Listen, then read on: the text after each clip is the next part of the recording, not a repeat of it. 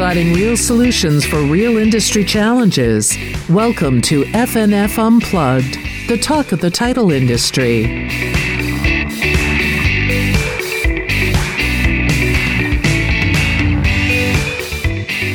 Well, thanks everyone for joining us here today in another installment of FNF Unplugged. Really happy to have here today, and I think an extremely valuable person to have on our show today is Ethan Pausner, who is the Vice President of Technology and Market Development here at the FNF family of companies. Ethan works with our agents, as I do, on a daily basis to help them improve their business processes, to help them improve their operations. And Ethan, we talked back in the spring, and when we talked then, we knew there were some changes coming. What are you seeing in regard and hearing from agents who, they don't know where they're going here? We don't know quite where the market's going. What should agents be doing in regard to increasing orders, decreasing expenses, and just better management of their business? What I'm advising agents is let's get back to the basics. The business isn't that complicated. As you just pointed out, Chuck, there are three major issues. There are money coming in, which are revenue issues. There's money going out, which are expense and operational issues. And then there's the management of the business, which means making decisions and what system you're using to make decisions. We've always promoted at Fidelity that metrics is the fundamental management tool, which means you measure things and make decisions based on those measurements. So as sales right now are decreasing, meaning new orders coming in are dramatically decreasing, and expenses are generally staying flat because staffing levels are only now starting to drop. But as revenue's going down and expenses are flat or barely starting to drop, the agent needs to make a management decision. How much time do I want to wait and make less money per file before I do something? In order to determine the answer to that, you first have to have your books in order. And what do I mean by having your books in order? And I mean by that is you have to take the raw accounting information that QuickBooks collects, and you have to properly categorize the expenses and the revenues into operational and non-operational. Once you've categorized both revenue streams and expense items into operational versus non-operational, you can make much better decisions about your operations. In particular, if you know what your expenses are that would pertain to your operations, you can start to figure out how many orders you need each month to break even. As an aside, I've got 2 assignments in this last 2 weeks from agents who want me to help them figure out exactly what their break-even number of files is each month. With that information, the answer or what the agent is looking for is to determine how many new orders they need to get each month in order to not affect staffing. It is none of the agents want to lay people off, but they need to know how many new orders they need to get in order to not have to lay people off. Is that a fair answer to what you're looking for? Oh, I think definitely. And I think that, anyone who's been in this business for very long knows that there's peaks and valleys. And we're certainly heading into what seems to be a rather deep valley. Hopefully not an abyss, but a pretty deep valley here. So no, I think what you're saying is really important. And you and I have talked about various steps. And not to get too far into the weeds here on things, because I know that when you help our agents analyze their business, you definitely get into the weeds of their operations.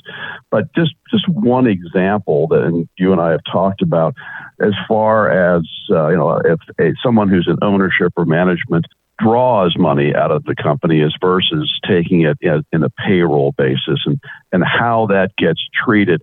Can you talk a little bit about just that one issue about how that can create confusion about how real labor costs are being affected in the agency? Right. So one of the things I've started assisting agents with as part of the service for those who engage in our assistance is to track revenue per file. How has that changed since 2019? Was that 4 years? Also expenses per file and therefore profit per file. What I've seen is that the revenue per file has gone up, and no one would deny that, as property values have gone up, but the expenses per file have gone up even more. And in some cases with agents I'm working with, it was unbelievable how the expenses per file could go up. So on closer look at their payroll, when we discovered that their accountant was classifying ownership draws, basically quarterly ownership draws, as salary. Well, why? Why were they doing that? Because everyone has these misunderstandings about tax liability, income tax that is ordinary income versus investment income and so on. So without getting into the weeds, of course, the idea was, okay, let's take the ownership draws out of salary. Let's get the numbers. Now we have a better idea of what your true operating costs per file are. And based on that better information, we can have a much better idea of how many, or what your break even is per file, what your break even is for working and supporting your staff level, and then how many new orders you need to get to make up for that.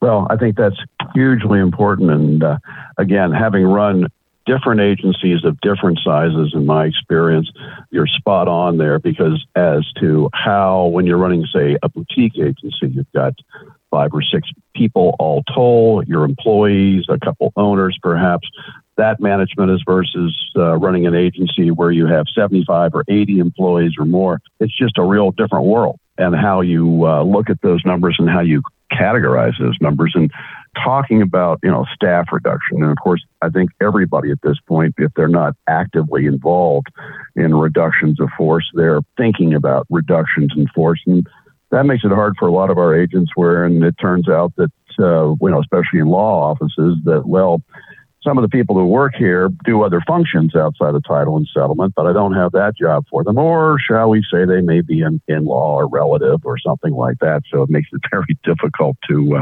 do that reduction. But in regard to what we've been talking about here, looking at business processes and looking at the reduction in force, and I think it tags on to what you've been saying, but cleaning up those processes, doesn't that perhaps provide to the manager an opportunity, or that maybe they don't have to do the same reduction in force, or at least make it less painful if they do have to do a reduction?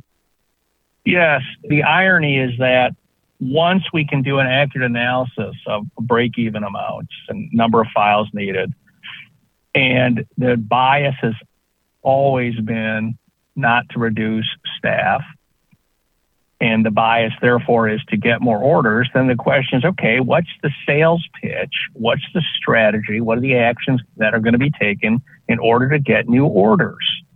Which then requires a lot of thought, because the agency has to be able to quantify, or I should say, explain what the competitive advantage is. But more importantly, from an operational point of view, the workflow has to deliver the value being promised.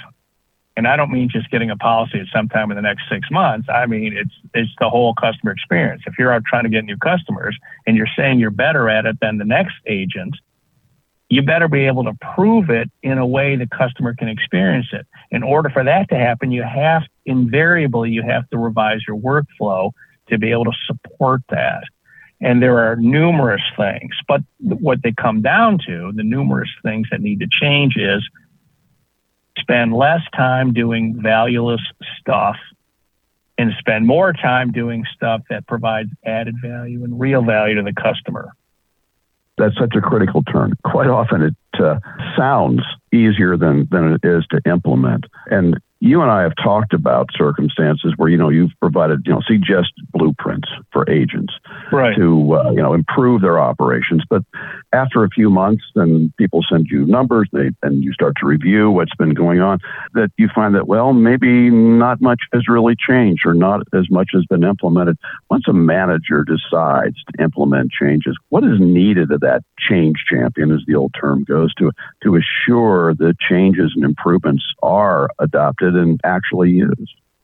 I've discovered that there's a sweet spot where, in the size of an agency, where the owner is involved in the business, but not necessarily touching every single file. And I can think of two instances in particular right now that I'm working with our local account manager, and the change agent is the owner and their number one deputy. And because they're involved in the business and are there and present, they're not just investors, they are leading the charge. And it's remarkable how quickly the changes are being made. Again, they're not radical changes. The message that the employees are getting every day is, look, we don't want to reduce staff. We want to reduce waste. We need to stop doing things that are a waste of money. I'll give you an example of an agent that in another state from these other two. It's on the smaller end of the scale and very smaller end of the scale. And they are efficient, yet they're wasting, a fifth of their time, because not only is every file fully documented online inside the software system, they also have this archival quality paper file that follows around each order. And the information is identical in both the paper copy and the online copy.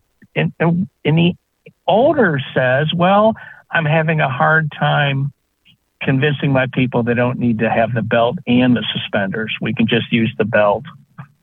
So all I can say is, yes, it's really the owner and the manager make a huge difference as the change agent. Now, in much larger agencies, that's harder to do.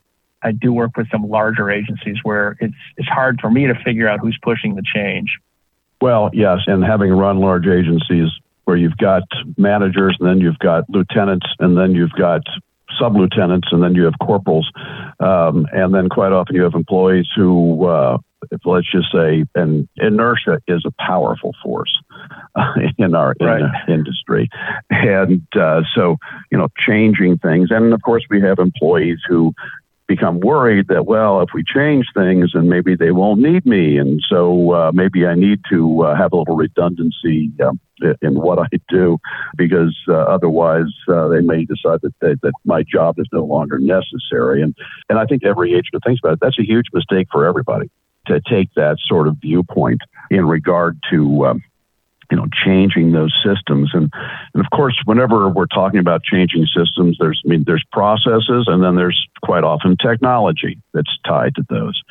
Something that you have brought up before is what you call the leaky roof paradox as it relates to your recommendations. Could you talk a little bit about that and what you see in your experience in working with agents all around the country? Right. So the leaky roof paradox is that when your roof is leaking, it's raining out, your roof is leaking, you can't fix it because it's raining. And then when the rain stops and the roof stops leaking, well, what's the rush? It's not raining and it's not leaking. And that doubles back to the two agents that I was telling you about, where they were that sweet spot, where they're involved in the business, they're present every day, and they're the change agents. They have told their staff, each respectively, is that what they've told their staff is that our mission during this quiet period when order counts are down, and they're going to be down for a few more months, is to get our ship in shape, get our leaky roof fixed, go through our processes, and get them set up so that when the next increase in business starts, we will be able to handle it in an orderly fashion without having to hire new people. and we will get our procedures manuals in order, and we will get our training caught up and so on. And that's, to me, what should be happening, as opposed to willy-nilly laying people off because your order counts are down and your profits have gone down. It goes back, I think, to the old Eisenhower maxim that plans are useless, but planning is everything. You have to look at, what is it you're intending to do? And I so agree with you. Again, having been an agent and having gone through slow times are an opportunity to clean up the ship, especially since we've come through such almost furiously quick times here for the last 2.5 years, where everybody's been trying to just get things in and out the door as fast as they can. And to be able to train the staff, again, boring stories from me and talking about the American Civil War. A general named McClellan trained the Union Army, but was not much of a combat general. But when Grant took over, suddenly he had a well-trained army that could do the things he wanted it to do. And I think that's what you're talking about here, isn't it? Yep. There are so many opportunities to save money and save time, which, of course, as our agency staffs get older, time becomes more precious. And to waste time on every file by duplicating in paper and inside the production system the same information is a waste of time. And it affects when you can go home for the day or whether you can get customer inquiries answered more quickly. Time and training are really they're related. I mean, there's no doubt about it. Proper training, especially on the software, will save so much time. It's well worth the few $1,000s it's going to cost to get everyone trained up to speed again. Well, and I remember a few years ago at the MBA Tech Show where Garth Graham, who's the head of the Stratmore Group that does analysis and it was in the mortgage industry, disclosed a statistic that he provided, and it was a polling of the CEOs of major mortgage banking institutions as to what is the major problem with technology. And I may be off on the exact numbers, but it's the general sense of it is that about 62% of all CEOs said the major problem with technology is it's too expensive. And they asked the same question of the chief technology officers of these large companies. And what is the problem with technology? And 64% of them said, well, people don't know how to use it the right way. And as he said, that's the same problem. Right. It all comes back to the three topics we talked about: management, revenue, and expenses. And how are you managing the business? How are you balancing your business goals, whether it's long-term goals to grow and acquire, or medium-term goals to retire at a certain point, or short-term goals, how to stay in business? You have to start with accurate books where operational and non-operational expenses and income streams are properly classified. Then from that, you can make more educated decisions and calculations about break-even points and strategies, or the necessity and strategies for getting more business. And when it's quiet, this is the time to focus on that, not just cut hours and have everyone go home and just to save cash flow. Make the investment now, make the mistakes now in the training, practice stuff, have the trainers come in, whatever it takes. While it's quiet, this is the time to do it. Well, I think that's such huge advice, and everything that you've discussed here today, I think is great advice for our agents to not just take some knee-jerk reaction, but to quietly sit down and make their plans about what they need to do and how they need to do it. And we want every one of our agents to thrive and not merely survive. And these are the times to try men's souls, I think, is the old Thomas Paine comment. And Ethan, I just want to thank you so much because, yes, I think that, again, the historical analogy, while the Army was sitting in Valley Forge and not doing very well and perhaps starving and freezing, meanwhile, Baron von Steuben was busy drilling the troops so that by the time spring came, they were able to drive the British out. So, right. Yes, keep the faith, come up with a plan. We'll help you develop a plan so that you can use the time wisely. There's no doubt that your agents are going to make less money during the next few months, but that doesn't mean that it's all gloom and doom. This is a great opportunity to make an investment. And Chuck, I'm glad I can visit with the podcast. I appreciate the opportunity. Well, thank you so much, Ethan. If you have questions, comments, or would like us to feature a specific topic, email fnfeducation@fnf.com. Thanks for downloading FNF Unplugged, a presentation of the FNF family of companies. All rights reserved.